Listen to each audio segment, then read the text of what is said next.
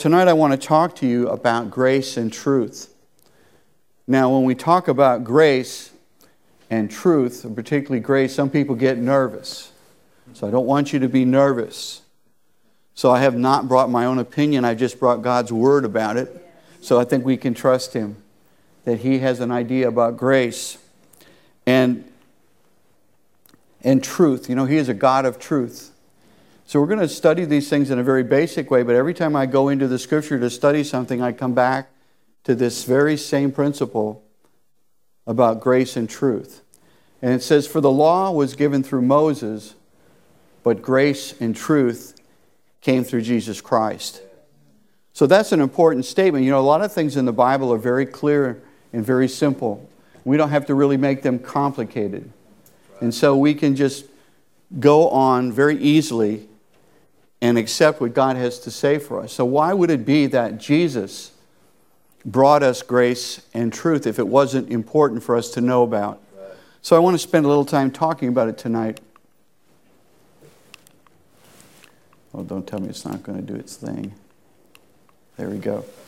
So in Proverbs it says, let not mercy and truth forsake you, but bind them around your neck and write them on the tablet of your heart. So obviously we need to be well versed in studying and understanding this basic principle, because our lives have to be led by the truth.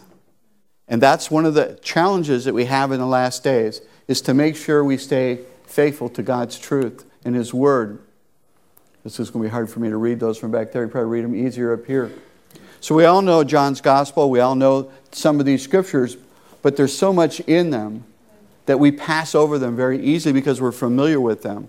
But they're really full of some very powerful statements. So the Word of God became flesh, and He made His dwelling among us. He actually became a man so that He would be the Son of Man, so that He could do the things that the Son of Man could only do. And we have seen His glory, the glory of the one and the only Son who came from the Father. How many times did Jesus tell them, I came from the Father, if you knew Him, you would know me? And the people that He interfaced with didn't accept the fact that He came from the Father, that He was sent from the Father, who came from the Father full of grace and truth. Jesus was full of grace and truth. John testified concerning Him, and he cried out, this is the one I spoke about when I said, who comes after me surpasses me because he was before me. And out of His fullness we have received grace in place of grace, or as some translations say, grace upon grace. And for the law was given through Moses, but grace and truth came through Jesus Christ. So we have to understand that. And one of the things that God has called me to do is to teach that Jesus is the Messiah. He is the one who will sit on the throne of David and rule and reign. And it's the promise that God gave to David that his kingdom would have an everlasting kingdom. In Isaiah 16:5 it says, when God established one of David's descendants as king, He will rule with mercy and truth. He will always do what is just and be eager to do what is right. So everything about Jesus is going to be truth. And everything about Jesus is going to be grace.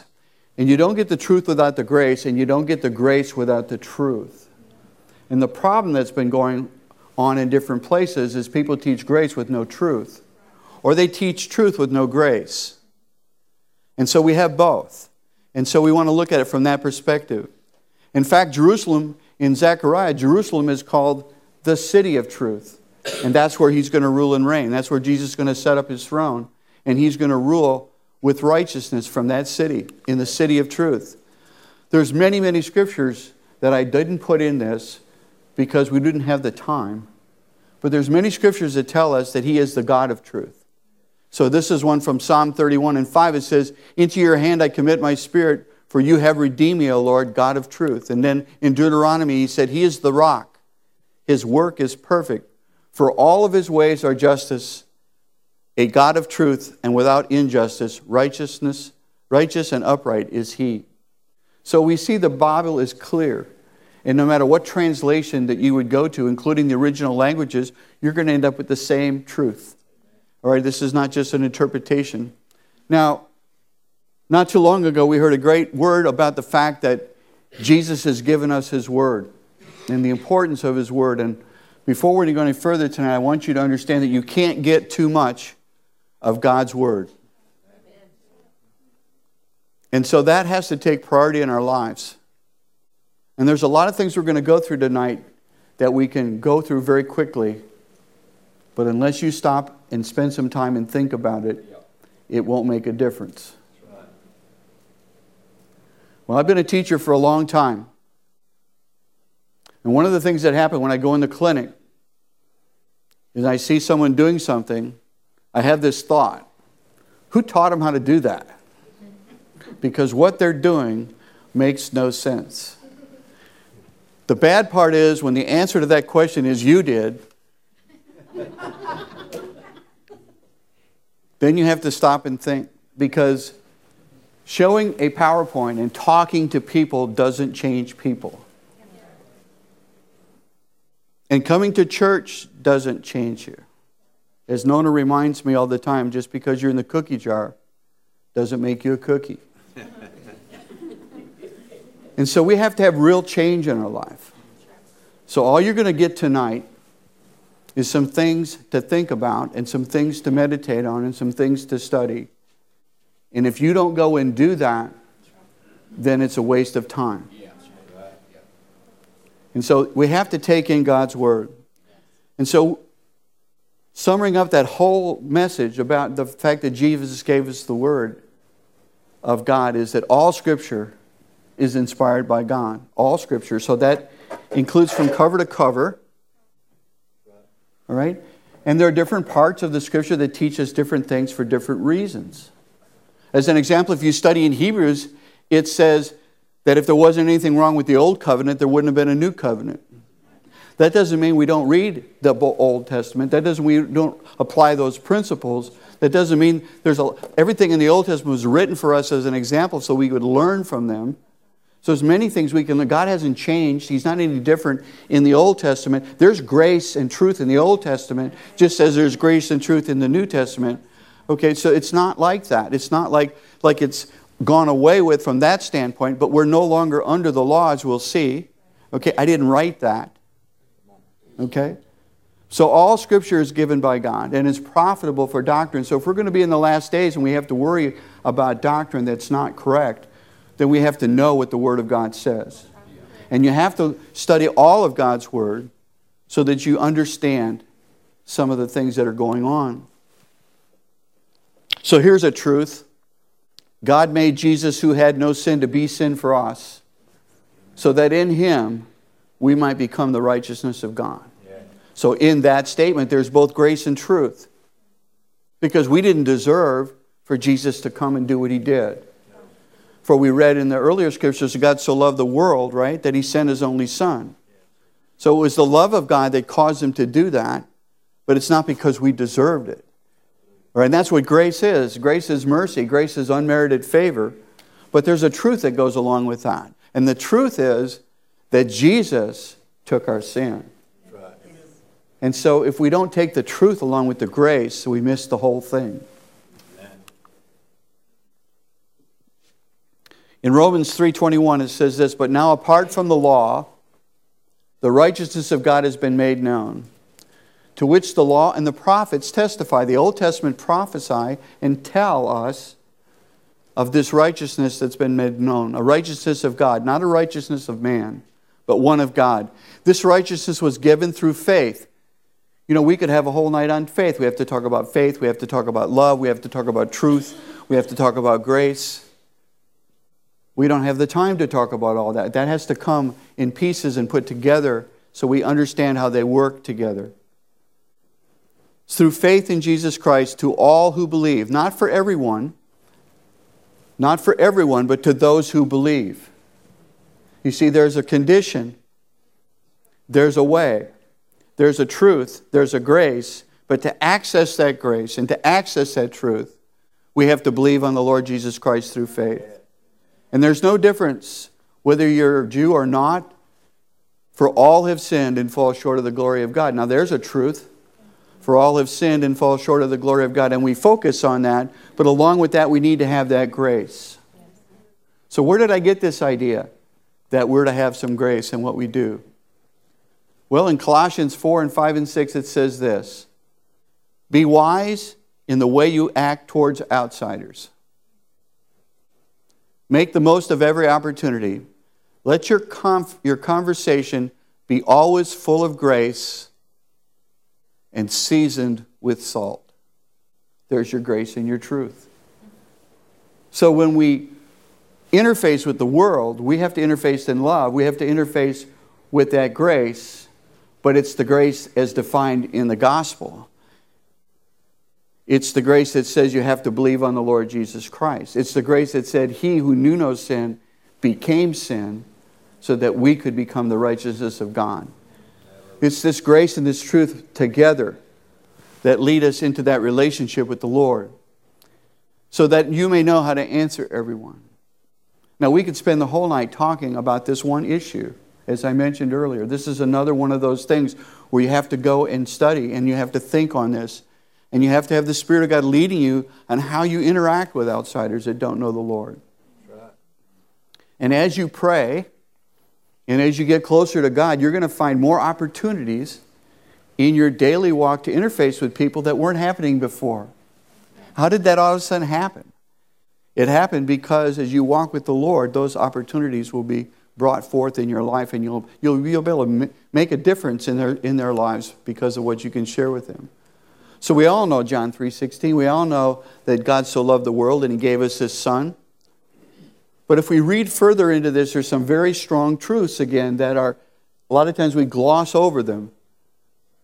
So God didn't send Jesus to condemn the world. He sent Jesus to save the world. Jesus said, I came to save that which was lost, and I came to destroy the works of the devil. And what was the work of the devil but to separate man from God? That's what death really is. And to save the world through Him. Whoever believes in Him is not condemned, but whoever does not believe in Him stands condemned already. There it is. There is the truth of the matter. You have to believe on the Lord. And that's one of the reasons why the world is so upset with us. Because we're not going to say, well, you can believe what you want and do what you want and it's all the same. But we say, no, there's only one way. There's only God's way. And so that grace has to be seasoned with truth, and that truth has to be seasoned with grace. Because they have not believed in the name of God's one and only Son, Jesus the Messiah. And so that becomes the heart of the issue. So why am I going over all these things that you already know? Because in the last days, people aren't going to be satisfied with the pure Word of God. And sometimes we need to go back to the simple basics of the gospel, the simple basics of the truth of God's Word, until it becomes so much a part of us that we understand that we can really walk in love and still say, but you have to believe in Jesus, because He's the only one that took our sins. He's the only one that could do it. He was the only Lamb of God. He was the only one without sin who could be the sacrifice that was necessary in order for us to become righteous. And everything that we have it in Him. And no other way. And that's why He said, I am the way. There isn't another way. He is the only way. Well, now if God were really God, He'd be more open-minded. Right? So we're telling God how to be God. The creation is telling the Creator how to be. Who are we to say that? But God has His way. And see, God is holy, and He's not going to change, and His ways are not our ways. And so He's given us the way. He sent His Son, and He gave us the way. Jesus said, I am the way. He said, I am the truth. That means that anything other than that is not the truth. We're going to talk about truth and lies tonight a little bit as we get into this. And I am the life. The Father said, I have life in me, and I've given life to Jesus to give to whoever He will. No one comes to the Father but by me. So how did this all start? It all started in the garden when the serpent lied to Eve. And what happened when the serpent lied to Eve is they died. They become separated from God. And that's when corruption entered the world. Okay? So the reason I have gray hair is because of corruption. Okay? Because I have pictures of earlier on. And I wasn't as corrupted as I am now. On the outside. But I'm less corrupted on the inside. That's another whole story. So the body is like the grass that withers and dies. Well, how did that enter in? How did all this corruption enter in? It entered in with the lie, with the crooked way, not the straight way. And so the serpent deceived Eve. And that's what she said, right? The husband, he blamed her, and she said the serpent deceived. And then God said, because you did this, these are the consequences of walking in a lie. Because God is a God of truth, and in Him there's no darkness. And so when the lie comes, it separates us from God. And so that's a key element to understand that from the very beginning, the whole situation was based upon a lie. And so now, in the last days, when things come in, they're more subtle. You know, Satan doesn't appear with horns and a red dagger and a spear and say, here I am. It all comes in something that almost sometimes looks good, but it's not. So, if we turn to Ephesians chapter 4, there's an important scripture in here. It's called the Old Life and the New Life, starting in verse 17.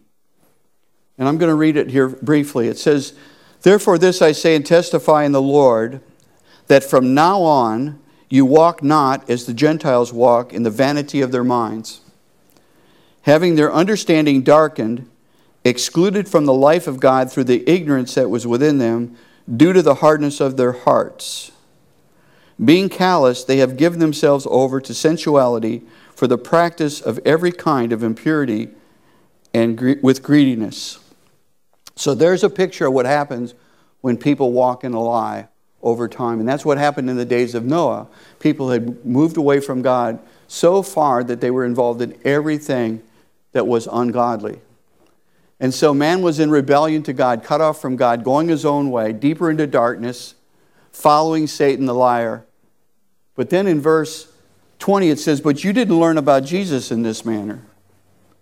If indeed you have heard Him and have been taught by Him as the truth is in Jesus, that you put off the former way of life in the old nature or the old man, which is corrupt according to the deceitful lusts, and that you be renewed in the spirit of your mind, and that you put on the new nature or the new man, which was created according to God in righteousness and true holiness.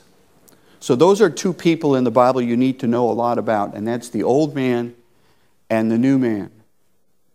Because you're all dealing with the old man and the new man. But the Bible has an answer for us. It tells us to put off the old man. And if we look in the Greek, it says the lusts of deceit. There's that word deceit. There's that word lie again.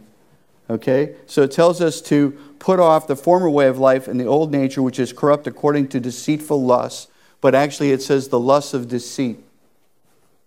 And then in the new man, it talks about the fact that we're created in righteousness and holiness of the truth.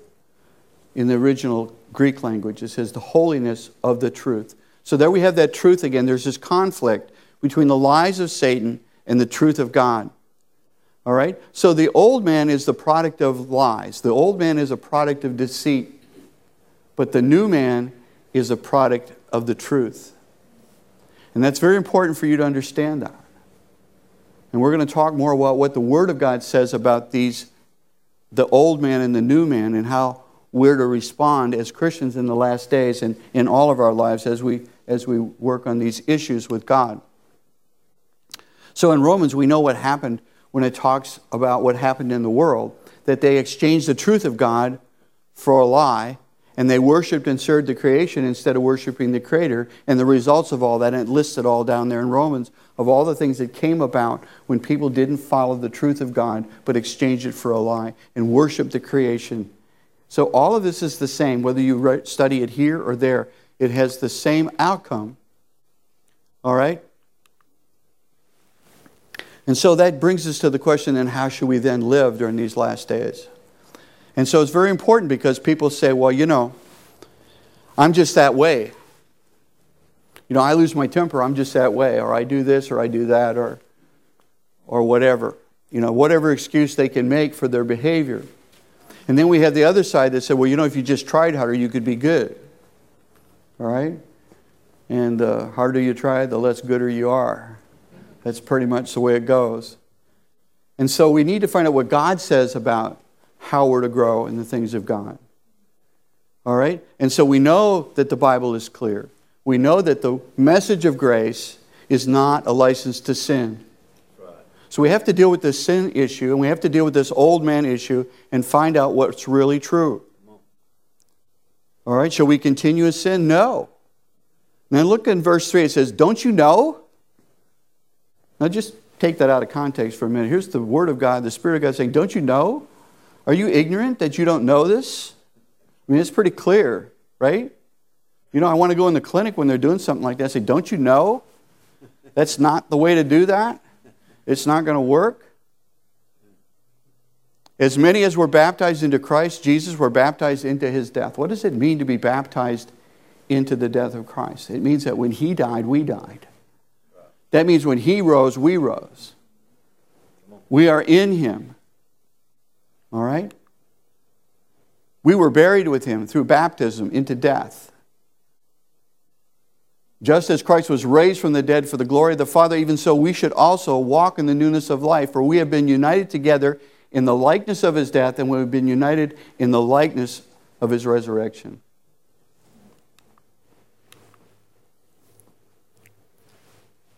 So we know that Christ was raised from the dead. We just celebrated that a few weeks ago. Death has no more dominion over me. For death that He died to sin.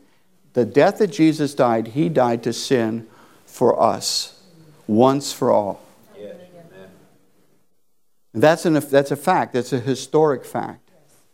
All right? And the life He lives now, He lives to the Father. And He's seated at the right hand of the Father. It says, likewise, like Jesus, to be like Him, you also reckon yourselves to be dead to sin. Yes.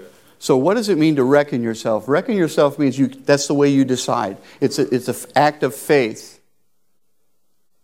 Right? When you got born again, you had to actually do that by faith. Everything we do in our lives with God is by faith. And we have to reckon that we're dead to sin. What does it mean to be dead to sin? Okay? To be dead to sin means sin has no more pull on you. Right. It means you're not... So you look at a dead person. All right, now, I hesitate here because of certain things, but I'm just going to say, if you're dead, you know, you're not going to go and do the things that God doesn't want you to do because you're dead. Sin no more has a pull on you anymore because you're dead. I mean, literally, physically dead. There's no sin that's enticing you in any way. And the Bible says we're to reckon ourselves dead to sin. So when you're tempted to do something that you know you shouldn't be doing, you need to stand on faith and reckon yourself dead to sin. Yes. Amen. And stand on what the Word of God says. When we have sickness in our body, we know that by His stripes we are healed. And so we say, I know I'm experiencing this symptom, but I know that in God I'm healed, so I'm going to stand on God's Word. Well, you have to stand on God's Word when you're tempted. All right? And you have to speak what He says about it. But we're not only dead to sin, but we're alive to God. Not only are we dead to sin, but we have the living God in us through the Holy Spirit. Therefore, do not let sin reign in your mortal bodies, and you should obey its lusts. And do not present your members as instruments of unrighteousness, but present yourselves to God as being alive from the dead. Romans says, present your bodies as a living sacrifice. Now, that's a physical thing. We could go all night on that. It's a spiritual thing. We could go all night on that. But God wants us to surrender ourselves to Him completely. Spirit, soul, and body. So it's a historical fact that the old man, the sin nature, died when Jesus died. Now, I was brought up in a different environment than Pentecostal environment. So I don't know all the good things and bad things about all the different denominations. But I know one thing. The way I was taught to deal with sin was that every week I had to go to the priest and confess my sin. And I can tell you from personal experience it didn't do any good. Because the next week I just go out and do the same things over again. And we can be in churches and we can have that same experience. Unless there's a change from the inside out. See, the problem with the law is the law changes you from the outside in. Don't do this, don't do that. But God wants to change us from the inside out. So I don't know why you're here tonight. Hopefully you're not here out of condemnation. Hopefully you're here because you love the Lord. Hopefully you're here because you want to hear God's word, and you heard what was said this morning. You heard what was said last week. You want the Spirit of God. You want to be the anointing. You want to be close to God. You want the word to be prime in your life. And you've decided to do something about it. And that's where we need to be, because things are going to get interesting. But the sin nature has to be dealt with. And there's only one solution to the old nature and to the old man. There's only one solution that God has for that, and that's execution. He doesn't bring him to church. He doesn't teach him Bible lessons. He doesn't try to reform him. He just executes him. And it happened when Jesus died on the cross. When Jesus died on the cross,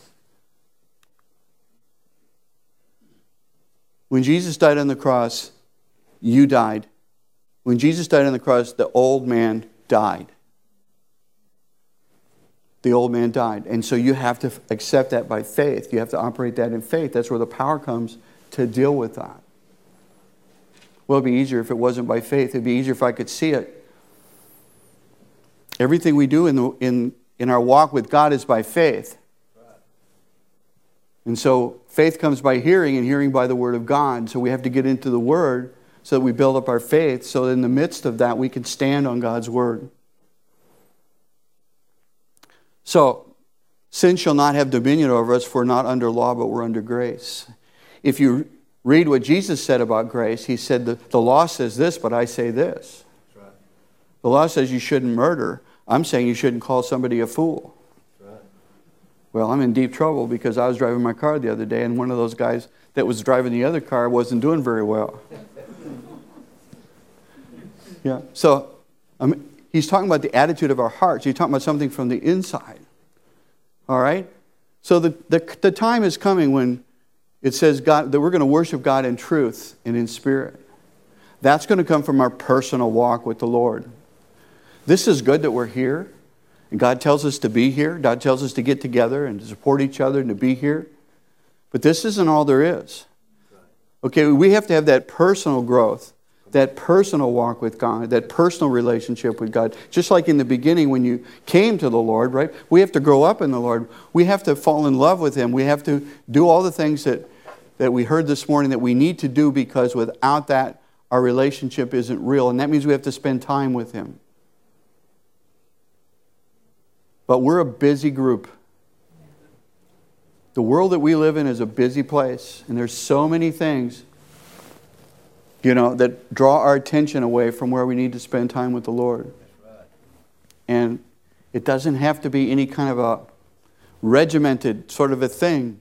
It needs to be a real relationship with God. 1 Peter chapter 1 says, "Since you've purified your souls in obeying the truth through the Spirit, in sincere love of the brethren, love one another fervently with a pure heart, having been born again, not of corruptible seed, but incorruptible through the Word of God." So I want to spend just a few minutes talking about corruptible seed and incorruptible seed. Because the Bible teaches us that if you know the Lord, that the new man, it says that you won't sin. That you can't sin. And we all know that we can. At least if you're like me. And I would venture to say that's a pretty safe statement, that we've all, since we've been born again, sinned. Why is that? It's because of the old nature. But the old nature died. When did it die? When Christ died on the cross, it died. It's gone. It's been done away with. The body of sin has been done away with. Just as much as you've been healed by the stripes of Jesus, the body of sin has been done away with. And that's something that we access through faith. Now, if I plant an orange seed, what do I get? Okay, anybody ever plant an orange seed and get cherries? Okay, so the result of the seed determines the nature of the plant. Okay, what was the seed that was planted in Eve? It was a lie. It was a lie, and it produced what? It produced corruption. It produced death. But we have been born again of an incorruptible seed. The new man is born of the incorruptible seed, and the new man cannot sin. Just as Jesus did not sin, because it's the Word of God.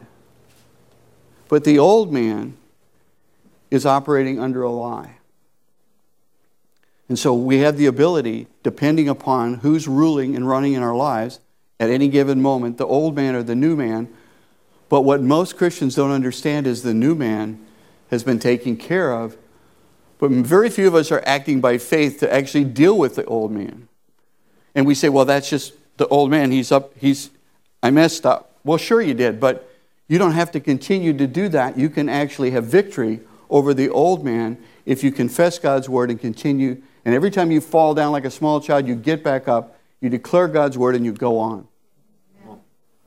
Therefore, gird your loins of your mind and be sober, and rest your hope fully upon the grace that has been brought to you at the revelation of Jesus Christ, as obedient children, not conforming yourselves to the former lusts of as in your ignorance, but also as He called you is holy, you also be holy in all your conduct, because it is written, be holy, for I am holy. In the Greek, that says, become holy.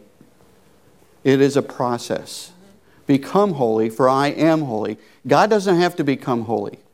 He's already holy. He's always been holy. He always will be holy. Yeah. But we have to go through the process of becoming holy. So it's a sanctification that occurs with time. And it occurs with dedication and applying the things we've talked about tonight. So you were not redeemed with corruptible things, but you were redeemed with the blood of Jesus and the Word of God. And so the new man, it says that if you're born again, all things have passed away, other things have been made new. You're a new creation. What does that mean? That means it's totally separate and new and based on God's Word. All right? And so He came to take away our sins, and He came to let Him be, for us to be like Him. So this happened from before the world began. God had this plan. This isn't like plan B. All right, this was what God intended from the very, very beginning. So we have scriptures that tell us that, both from Matthew and Revelation and many, many places. So Paul says that he's been crucified with Christ. He no longer lives, but Christ lives in me. Christ lives in me. And the life which I now live, I live in the flesh. I live by faith in the Son of God, who loved me and gave Himself for me. So there you have grace and truth together. So what I wanted to do tonight was I wanted to explain very clearly this grace and this truth and how they work together. And I read you scriptures because I want you to see that I didn't create this. This is not a commentary I got from somewhere. This is directly from the Word of God. Because we have to build our doctrine on the truth of God's Word. And we have to know that. We have to know that. And maybe you know some of those scriptures, but maybe you'd never put them together quite like we did tonight for you to see the connection. Maybe you didn't understand that you don't have to put up with the old man. You don't have to put up with sin in your life, because God will set you free from that through faith and through confessing His Word. So as we close the service tonight, I want you to examine your own hearts. We all need to examine our hearts every day. We need to come before the Lord in a humble way, submit ourselves to God, resist the devil, and he will flee from us. And we need to walk closer with the Lord. Now, I'm not really discouraged about who's here tonight and who's not here, except to say this. I don't know how anybody could listen to the last 2 Sunday sermons and not be here tonight. I'm glad that you're here. Let us also continue to pray for those other people in our body, so that we would all catch fire to move towards the Lord with a sincere heart. because I don't think this is a great group, and God's going to do wonderful things. We got more than 12. We're in good shape. Okay, but at the same time, I was just thinking this morning, how could someone, when Jonathan talked about coming tonight, not because I'm the one here, but how could you not be here? So I just want to pray for them as well. But let's just pray and open our hearts to the Lord tonight and let God do what He wants to do. Thank you.